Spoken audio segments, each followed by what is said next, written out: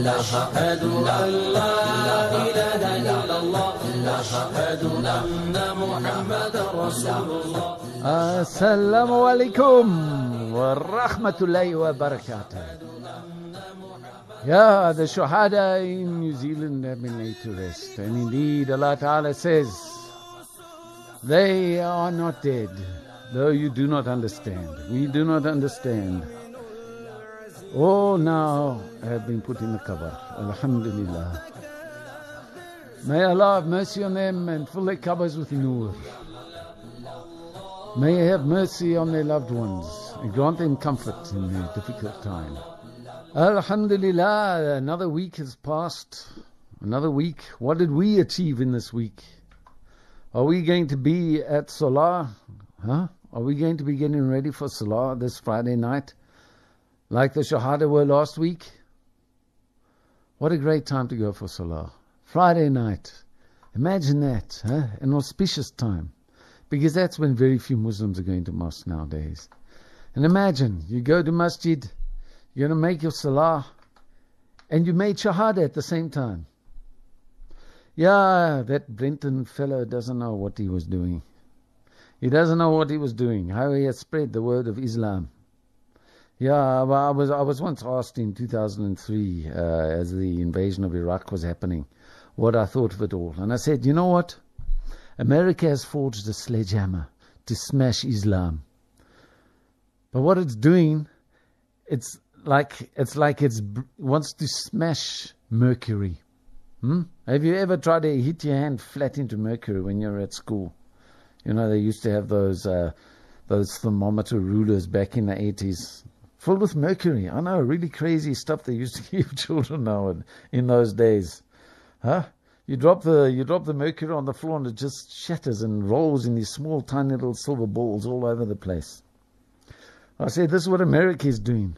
It's like Islam is liquid mercury on a glass table. And America is coming along saying, we're going to smash Islam. But in actual fact, what they're doing is they're just smashing the parameters that they've had since World War I. That's what they're doing. They're smashing their own system. They're breaking their own table. And Islam is not controllable by man. Islam is only in the hands of Allah. You want to come and smash this mercury, see what this mercury does. See where it goes. The message is out there and it is being spread. And it is being spread despite the hatred of people like that man whose name I can't remember. Brenton Tarrant, something like that. Some right-wing scum. He thought he could write stupid little words on his little gun and go and take some lives. And he would think, what, are we supposed to get scared or something? We all know we're going to die. Everyone is going to die, including that Tarrant fellow. He's also going to die. Yeah. Inshallah, he'll become Muslim before he does. Because now he must start considering. He must start considering the qabr. Alhamdulillah. May Allah Ta'ala unite the Ummah with incidents like these. May Allah Ta'ala unite the Ummah and strengthen us and remind us. You know, I say to the Muslims in Europe, Lech Lecha. Lech Lecha. That's what the Jews used to say back in the 1930s. Lech Lecha. What does it mean? It's Yiddish. It means get out.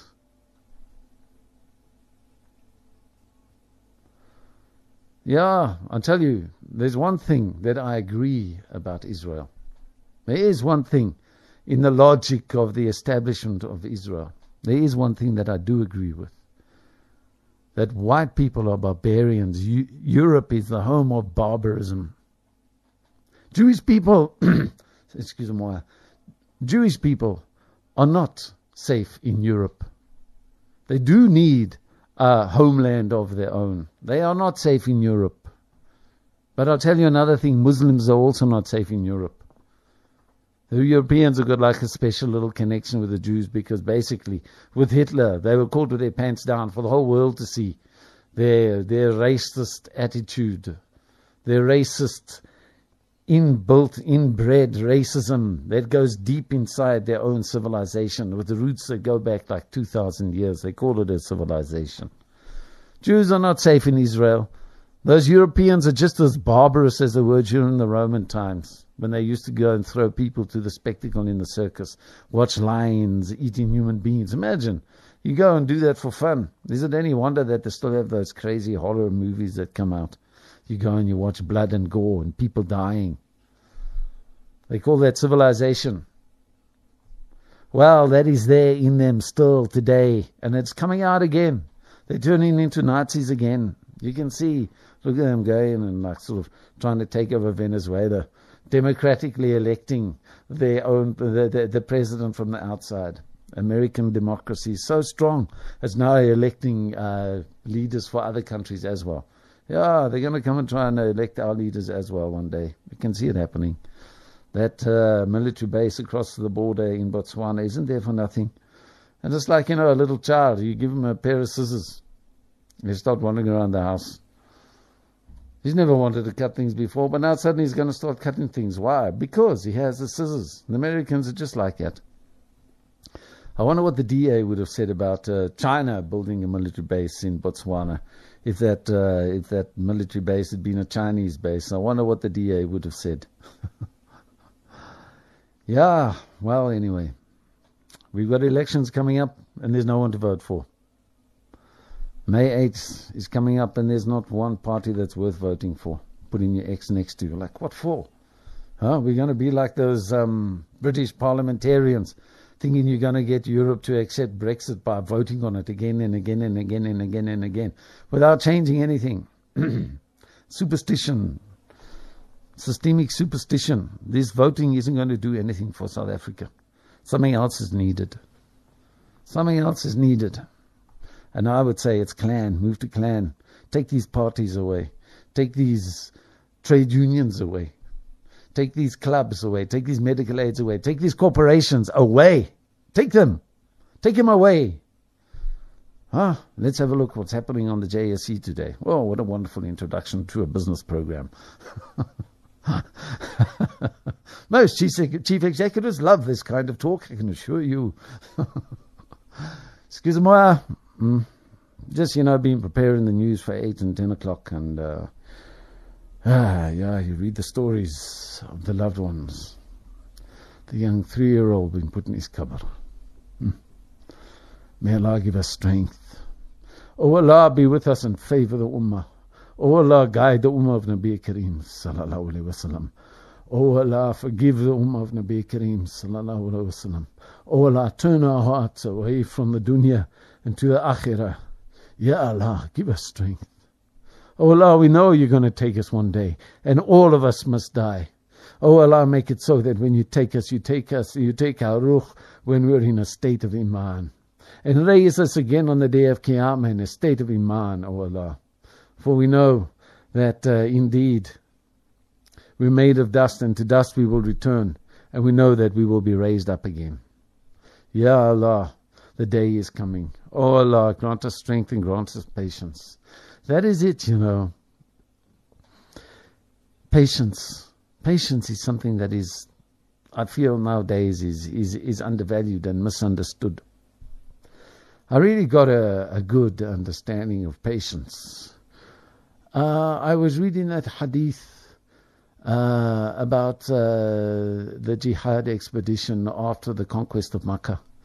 They had to go to the nearby city where they were worshipping a lot and were trying to raise their haram as a rival to the Kaaba. So the first thing Nabi Kareem sallallahu alaihi wasallam did after he had established the peace of Makkah, he took everyone out on a jihad.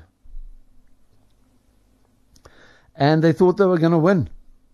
They were big in number, but suddenly they were attacked. They were ambushed, basically. They were going through a valley, and on the side of the valley there were a whole lot of ravines leading off to the sides, and out from these sides, as they were going along, suddenly from the flanks they've been attacked. Anyone who knows military tactics, they know the best way to get to get a victory on a position or an enemy is not through a frontal attack, but through a surprise flank attack, just as like in the Battle of Uhud.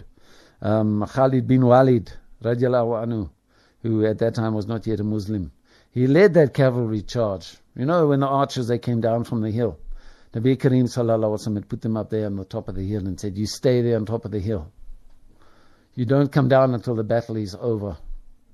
And then the Muslims got an initial victory, and the Quraysh were fleeing.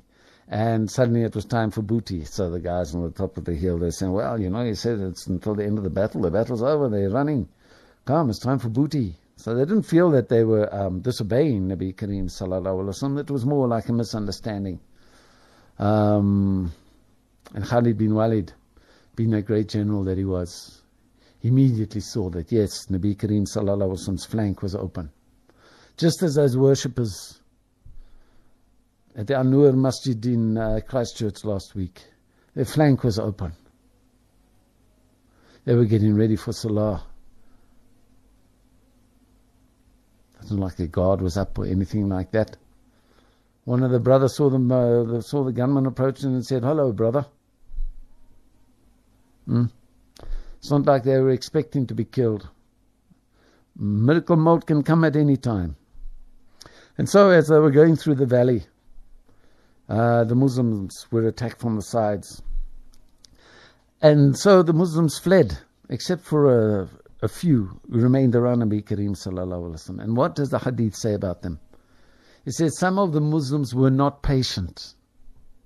It doesn't say they got scared. It didn't say they were cowards. It didn't say they lacked courage. It says they lacked patience. Patience there, like in that ultimate test, of life and death. How many of us would fail? And why did the ones who remain pass the test? Because they were patient. You know, their death was coming and their trust was in Allah. Their trust was in Allah. They maintained patience. It's not because they were big. It's not because they were strong. It's not because they had a lot of numbers. It's not because they had the best weapons or the sharpest weapons. It was not because of the family they were with or the wealth that they had. They stayed because they were patient. That's how important patience is. That's what patience can do. And you know, the 99th name of Allah is As-Sabur. You go and see the translation of that. It's not the patient one. It means forbearing. Forbearing. Keep your line. Keep your bearing. Keep your direction. Walk the path. Doesn't matter what happens. Doesn't matter how frightening it is, or how tempting it is, or how inviting it is, or how forbidding it is, or how cold it is, or how difficult it is. Maintain the path. That's all. Ya Allah, may As-Sabur bless us with sabr. Ya Rahman Rahimeen, bless us with unity. Allahumma salli ala Sayyidina Mawlana Muhammad wa ala ali Sayyidina Mawlana Muhammadin wa barik wa sallim. Alright, well then, let's go and have a look at the JSE, shall we? All's index down, top 40 index down, Rand down, everything bad. Not because of anything Jacob Zuma did or anything because Cyril Ramaphosa did. I'm sure a lot of things that the journalists did, continuing the reign of pessimism over our nation, the mainstream media. I used to be in the mainstream media. I don't call myself a journalist anymore, out of shame. I don't want to be included among those people. You're a journalist. Oh, you're objective. Press freedom. You want press freedom. Why does a country need press freedom when you've got freedom of speech? Isn't it, giving someone a special right to speech? The media. Freedom of press freedom, the right to press freedom, when you've already got the right to free speech, is in actual fact making the speech of billionaires more important than the speech of ordinary human beings. That's what freedom of the press really means. It means the right of billionaires to dictate the public discourse. That's what freedom of the press means. And they get the most horrible kind of prostitutes to go out and do their thing. Silken tongues and blackened evil hearts. That's a journalist for nowadays. I don't call myself a journalist anymore. In the 90s, I was prepared to die for journalism. What a foolish man. Yeah, well, the all-share index is down 0.07%, so it's just like, nudged into the red territory. It's on 56,107.48. The top 40 is also down 0.07, 007 for Friday. It's on 49,792.42. We're trading at 18.59. I'm looking at the time, sorry. We're trading at 14.49 to the dollar, 19.11 to the pound, and 16.35 to the euro. And gold is currently trading at $1,312.14 a fine ounce. The most watched shares on the JSE today, according to ShareNet, Steinhoff, it's down 3.3% on the day, and it doesn't really matter how much it's up or down anymore because it's like, it's in pathetic territory. It's on 1 Rand 77. Sibanye, the gold miner, is up 3% today on 17 Rand 25. It's enjoying a little bit of an uplift there after two court rulings, victories, if you can call it that, against AMCU, the mining trade union. It's got a strange acronym there. It actually stands for the Associated Construction and Mine Workers Union, which is quite strange. Anyway, Sibanye is in second place. The market are liking its victories there, looking like it's going to be able to move towards some semblance of regular production. But I'm still waiting to hear from AMCU what it's got to say about all of this. AMCU's been very quiet, and I'll tell you what, that is very ominous. Aspen Pharmacare on 91.09, still in a bit of troubled territory there. Aspen brought out results recently. The market didn't like it a lot because it had a whole lot of debt, and Aspen was suggesting that the best way for us to handle this is to start selling things. Shareholders don't like that because it's removing vigor from the group.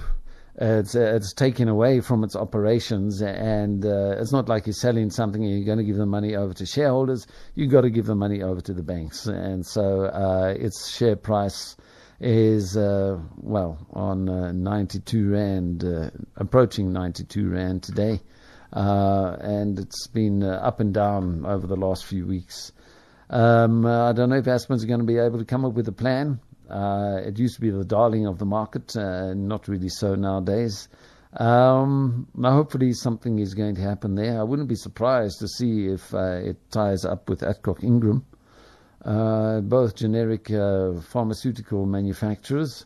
The company whose name I've just said has just gone and slipped out of my head because I was starting to think about Bidvest. Is of course owned by Bidvest, so it's in very good company there. I'm sure Brian Joffrey's probably making a sniff around Aspen if his instincts are to be trusted in any way.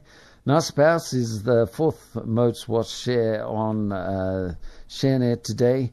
Of course, its share price very different from its peers in the most viewed shares block.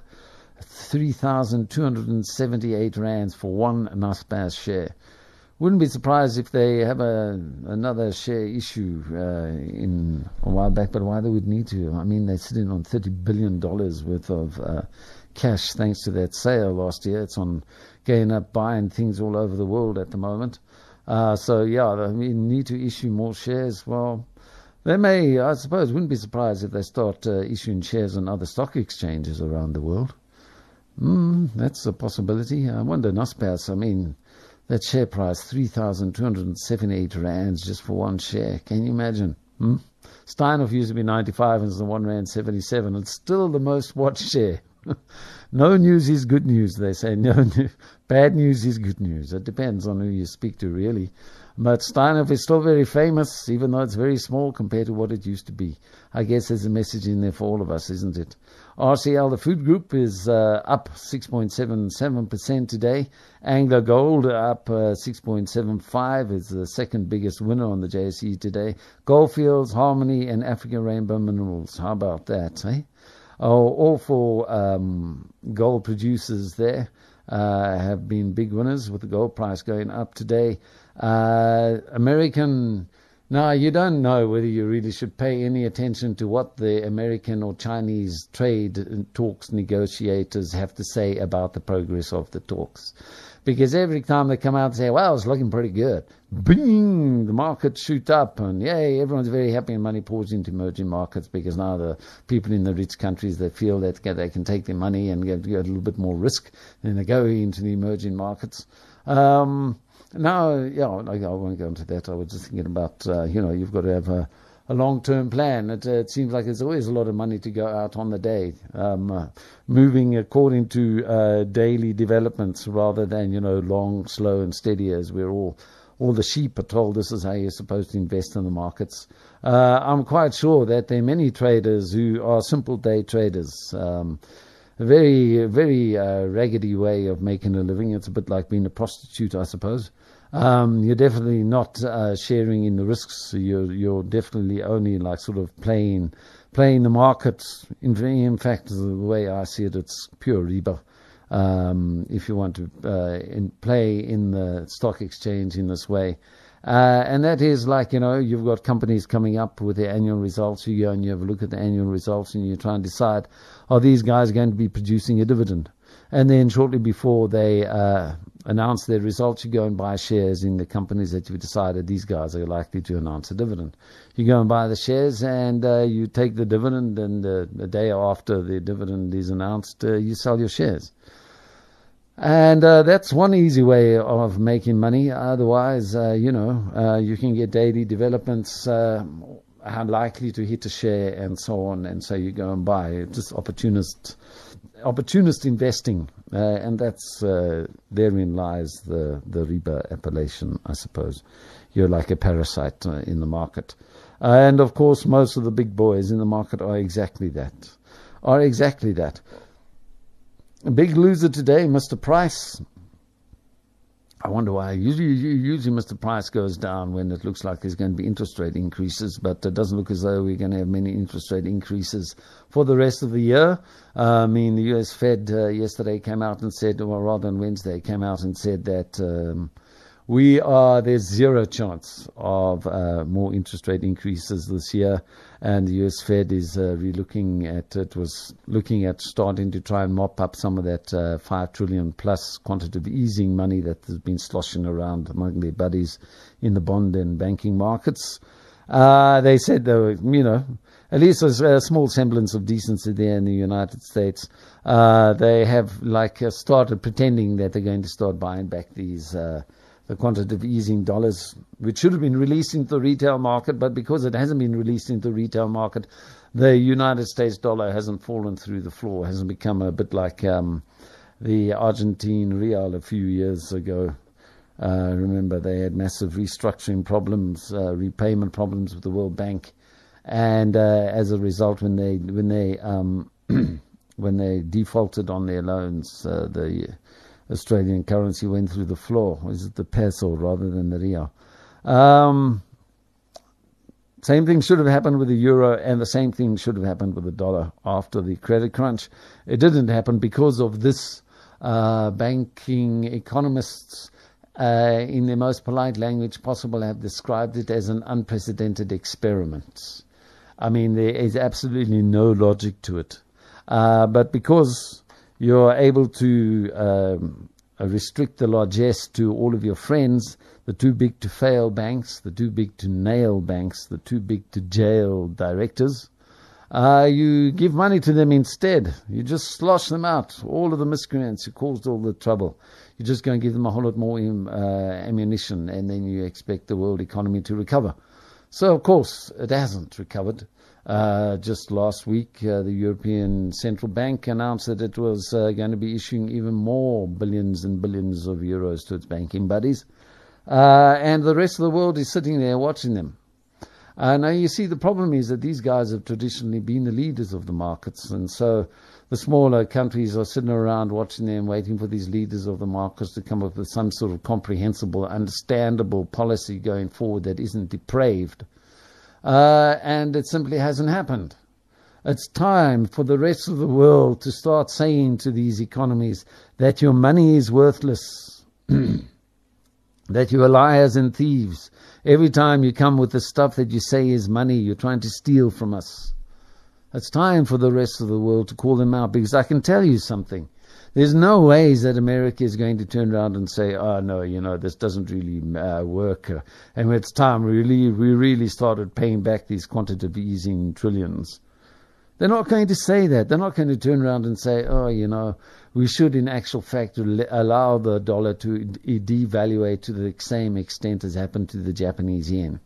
The Japanese yen nowadays is something like 101 to the dollar. That makes for a completely other kind of banking experience. And interestingly enough, it was the Japanese yen that was at the center of this pump and dump kind of scenario that we've seen with central banks and that we saw with the American subprime crisis. The Japanese started it all when back in the late 90s. When did the credit that Asian flu happened? Of 1997. 1997, the Asian flu went bad. It was sparked by the Japanese property bubble, which was, if you go and you draw the similarities between the Japanese property bubble and the American property bubble, and then you look at the differences between them, it's really a very interesting sociological and economic exercise. You should try it one day. I mean, essentially, the Japanese big businesses on the stock exchange got together, and they started you get these high-end property developments, and then as a result of those high-end property developments, you had other property developments starting all over the place. And they suddenly realized that, you go to the registrar of valuers. Here in South Africa, we've also got a registrar of valuers. And these are property valuers who, auditors, accountants. They've been trained specifically in evaluating the value of property deals.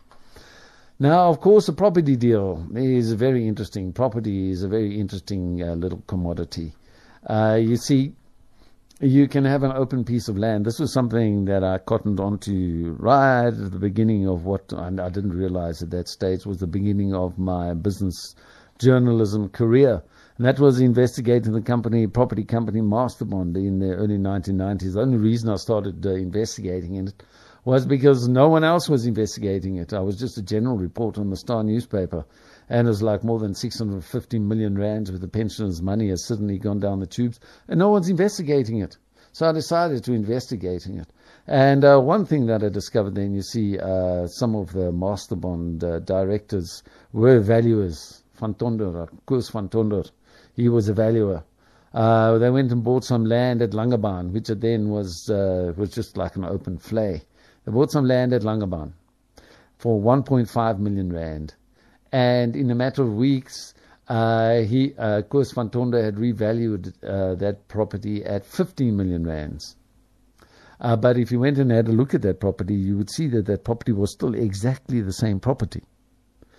The tide was still coming in, the wind was still blowing across the waters and the reeds and the sand dunes and the grasses on the sand dunes, but that was it. The crabs would still go running across the beach and the waves would slap against the rocks. But it was still the same piece of property. But that property had gone from being worth 1.5 million rand to 15 million rands. And now you're going to have a look at that property now, and of course it's worth hundreds of millions of rands because, Club Mykonos did eventually take off. But that took like about a 20-year turnaround period. And instead, Masterbond, when it launched the Club Mykonos deal, it was handing out money. It was paying interest on its debentures. It was paying interest and handing it back to debenture holders on a monthly basis. But of course, that Langerbound piece of land was still exactly the same then. They had started selling parcels of land, but they hadn't even started building on it. But nevertheless, that means that you have to start paying out interest to existing bondholders. And so what the Masterbond did was it started taking new money coming in and using that to pay the interest off, and then also using it to build its Club Mykonos. But then they started doing it too many places, and they ran out of money. It turned into basically a pyramid scheme. But nevertheless, that Club Mykonos land, for a while, didn't change in any way whatsoever, but the valuations did. And that's what they did in Japan. They started valuing commercial properties and saying, well, this piece of property is worth this much. We've got a property company that's going to develop this piece of land, and so this piece of land is going to be valued worth this much. Then they went and said, well, now this property company that wants to develop the land has been bought over by a listed company, and they're going to list this property as a separate company on the stock exchange. So now all of these people start buying shares in this company that's listed on the stock exchange, but essentially that piece of land has still remained the same. The property hasn't changed, but its valuation and its price and the perception of value has changed completely. That is the one thing that really can run the property market ragged. And there in that grey area, that's where the bankers come in. That's where the lawyers come in. That's where the sales executives and the estate agents come in. Oh, well, I get frantic waving from the control room there. I'm going to have to go for a commercial break. Don't go away. We'll be back in a minute, inshallah. You are listening to the voice of Ahlus Sunnah wal Jama'ah. Assalamu alaikum. Welcome back. Just remember, if you want to give me a call and we can put you on air and we can discuss issues. I know I sound like a very argumentative person. I tell you, I'm not. I am. No, I'll be kind.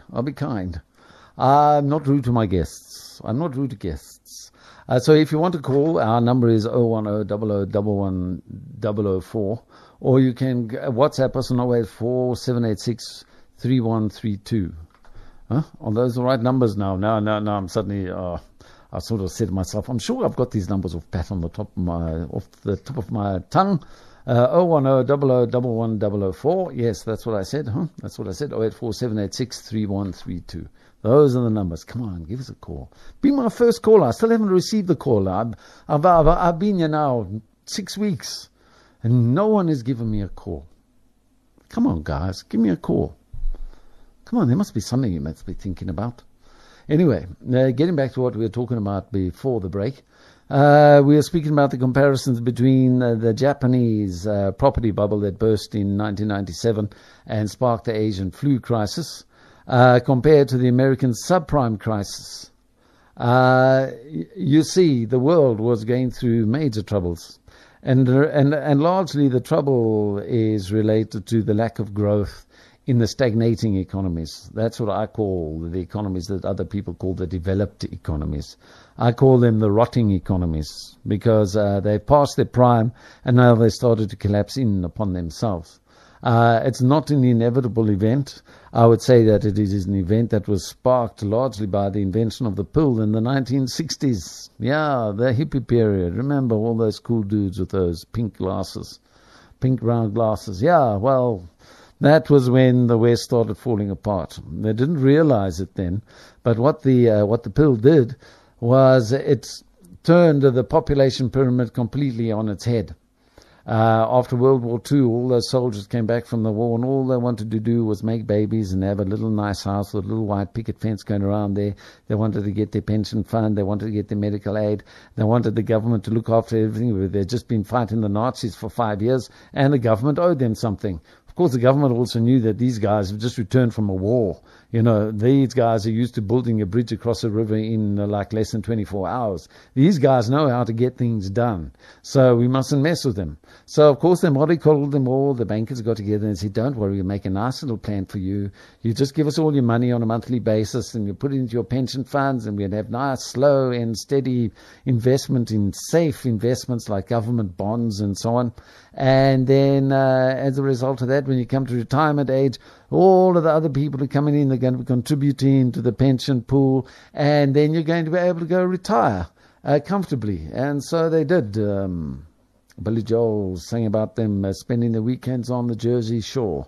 Yeah, they fought in the Second World War, and they faded out their grey years on the Jersey Shore, watching the waves come in and tickle their toes. But things were changing. You see, all those guys had a whole lot of babies. It was called the baby boom. The 1950s, the 1960s, the baby boom generation ended around about 1964, 1966. I can remember very clearly because I'm born in 1964. And so my younger brother's born in 96.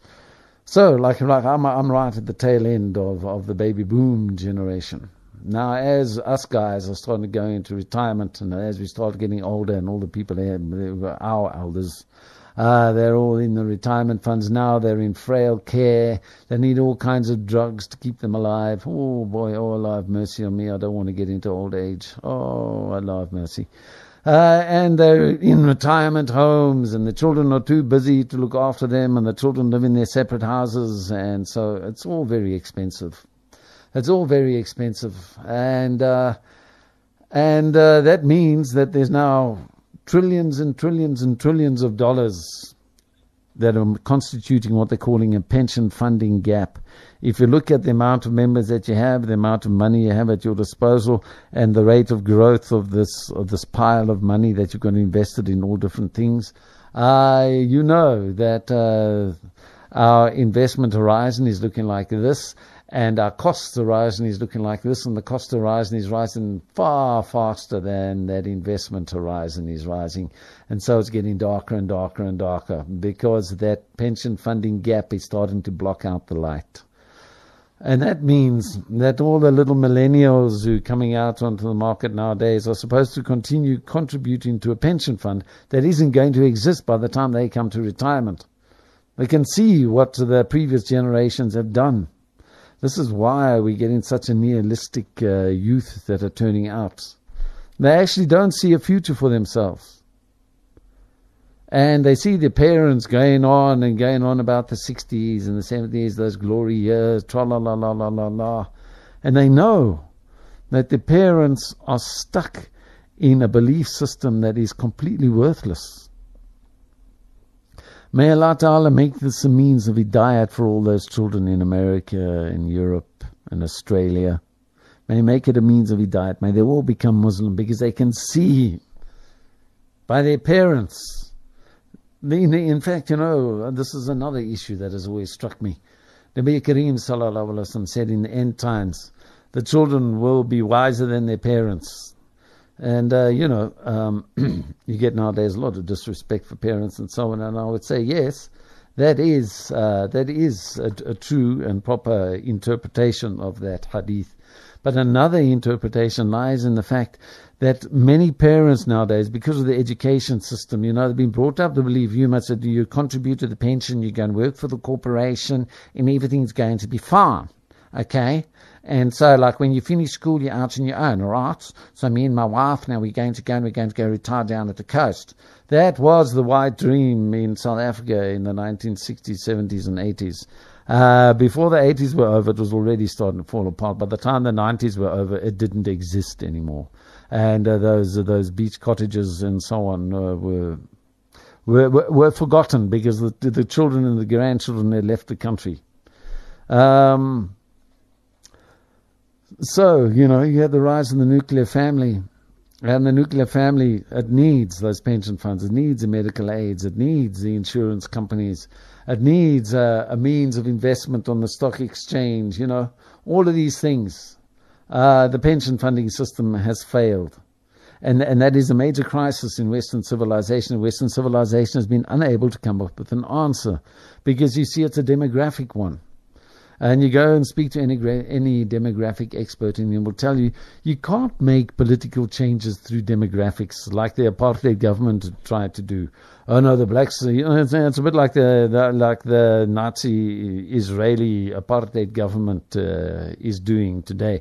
You see, they're looking at the West Bank and the Gaza Strip, and they're seeing the high birth rates there among the Muslims, because Muslims know that children are a blessing from Allah, whereas they are westernized. The Israeli Nazis are westernized. And so they believe that they believe in the superstitions like responsible breeding and so on, you see, which like really took off in the 1960s when the pill became available, and suddenly women could control their fertility rates, and so the birth rates just like fell down to the floor. They call it responsible breeding. But what that means is now you don't have enough workers, active workers, to support the pension funds. It used to be in the 1950s like 1.5 workers was looking after a pensioner.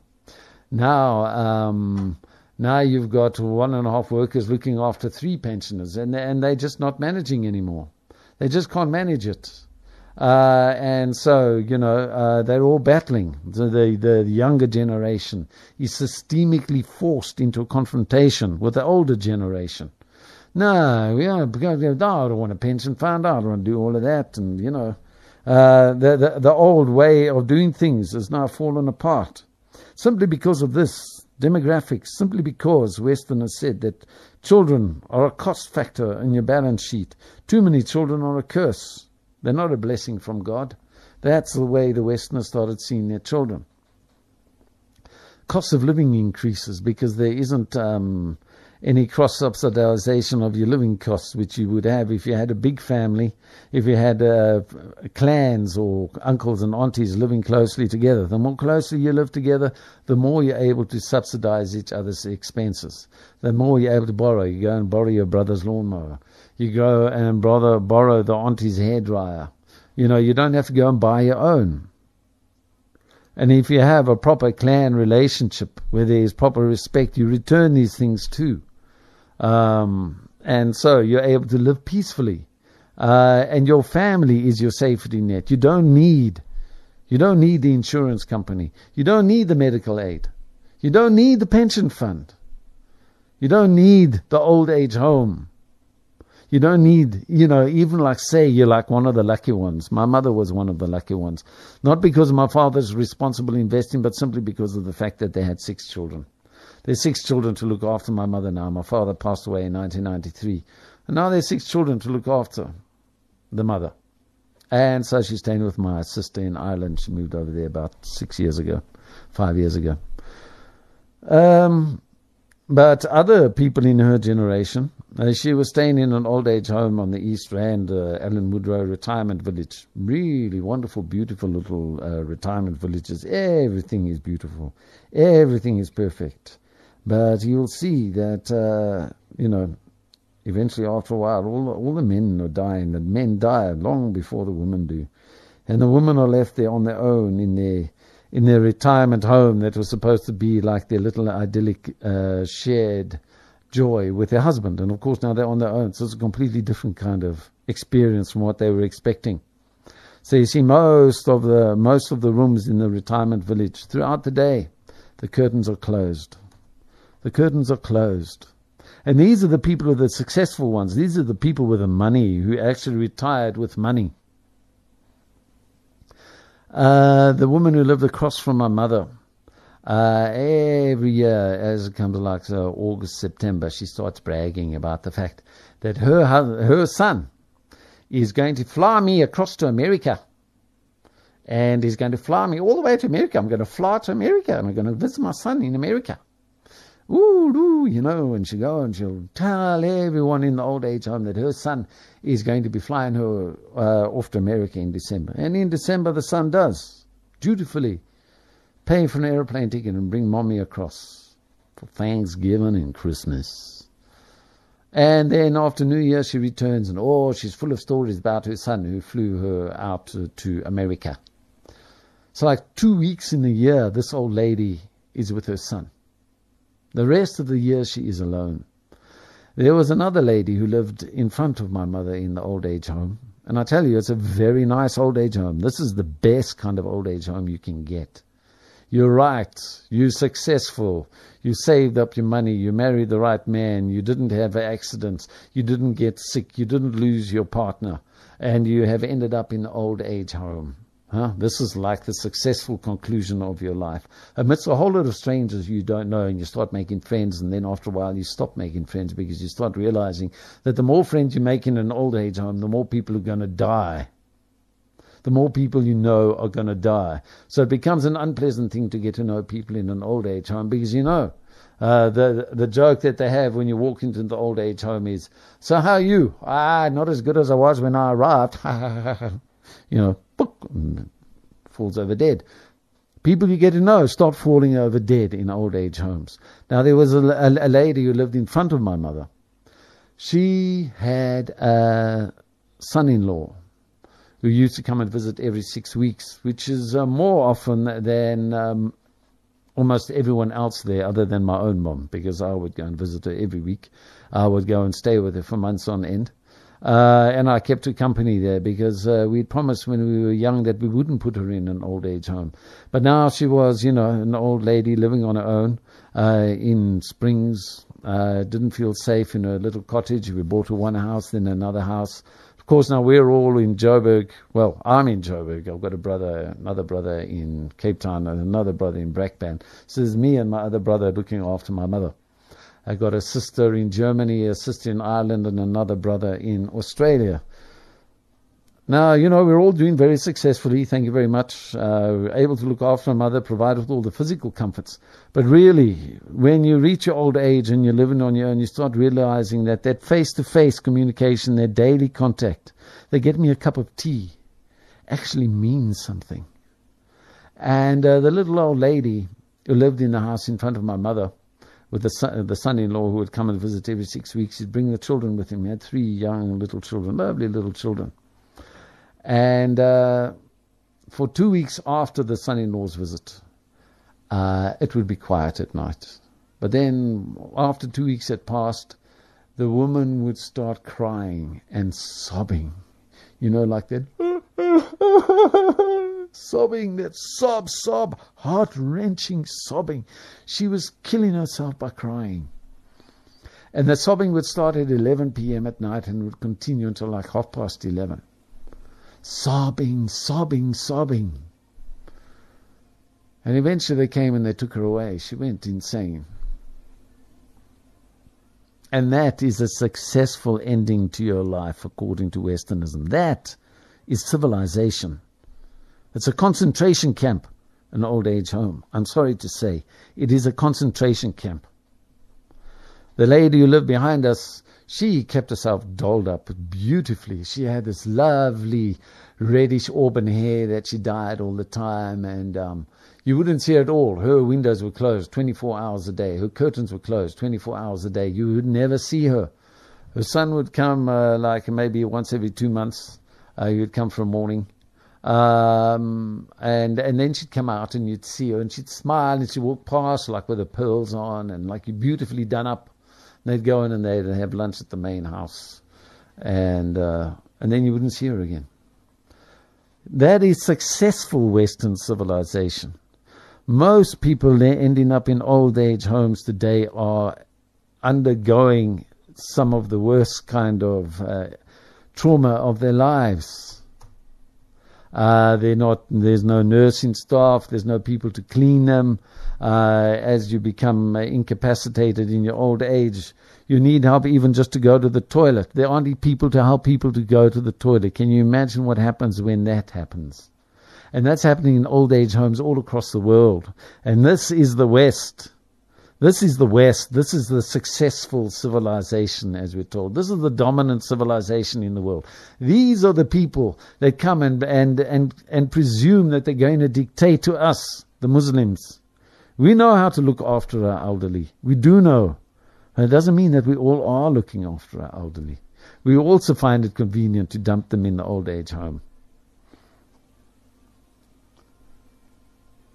And we call ourselves Muslim. We could also be going to Salah one night and a gunman walks in. We could also be going to Salah with the best intentions and having made our wudu. And when we find ourselves in our qabr, how are our parents going to greet us? Are we going to meet our parents? Among all of the Muslims, they gather there. They gather there and they see, someone has come and joined us. They go and say, how are you? And then they ask about the people who are still alive. And then the one who's joined them says, oh no, he passed away about 2 years ago. And then it's like, oh, he's not with us. Then you know that the person has died without iman. Are our parents going to be greeting us when we get into the qabr? What kind of passing are we going to give our parents? Are we looking after them? Are we phoning them? Do we phone them on a regular basis, on a daily basis, to say, I love you? So many Muslims who've lost both their parents, they will tell you, phone her up, tell her you love her. Tell her you love her. Go and visit her. Take her a box of chocolates. Take her some flowers. Make her day special. Make her feel special. Love your parents. Love your parents. Your Jannah is on the feet of your mother. Your father is the key to Jannah. Never forget that. And may my ears that are closest to my lips be the first to hear. Ya Arhamar Rahimeen. Well, that's been a bit of a different Friday again. Last Friday was also a bit of a different Friday, wasn't it? May Allah have mercy on the Ummah of Nabi Kareem sallallahu alaihi wasallam. May Allah have mercy on the Ummah of Nabi Kareem sallallahu alaihi wasallam. May Allah have mercy on the Ummah of Nabi Kareem sallallahu alaihi wasallam. Well, there'll be news coming up after this.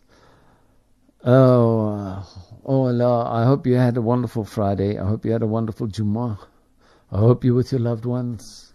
I hope there's peace and contentment in your home. May Allah Ta'ala bless you and bless your families. May He bless the family ties of the Muslims across the earth, the entire Ummah. Oh Allah, all of those mujahideen, have mercy on them, O Allah, and guide them to the correct battle, and bless them with iman in death and with iman in the stages after death. And the muhajireen, those ones who've been scattered by war, O Allah, all the elderly mothers who are on their own in the streets, in the lands of the kuffar, O Allah, have mercy on them. The abandoned children, O Allah, the orphans who are picking crumbs from the streets, O Allah, have mercy on them. O Allah, have mercy on the families that have broken and are scattered, and bring them together. Ya Jami, Ya Jami, Ya Jami, join us together again. O Allah, if you don't join us together in the dunya, join us together in the akhirah. Ya Rahman Rahimeen. Have mercy on the Ummah of Nabi Kareem sallallahu alaihi wasallam. O Allah, guide us. O Allah, help us to deal with the non-Muslims with mercy and kindness. O Allah, do not put hatred in our hearts for anything that you love. And O Allah, do not put love in our hearts for anything that you hate. Ya Allah, become our eyes and become our ears, become our tongues, become our hands and feet. Ya Allah, guide us to the best of deeds and morals, as none can guide except Thee. And save us from bad deeds, as none can save us from what is bad except Thee. O Allah, bless us with Thy love, and the love of those who love Thee, and love for every action that will bring us closer to Thee. With that, we've come to the end of Business Matters with me, your host, Alameen Templeton. Jazakumullah for joining us. I make dua that whatever trading activity you got up today has been profitable, and above all, halal. Assalamu alaikum wa rahmatullahi wa barakatuh. You are listening to the voice of Ahlus Sunnah wal Jama'ah.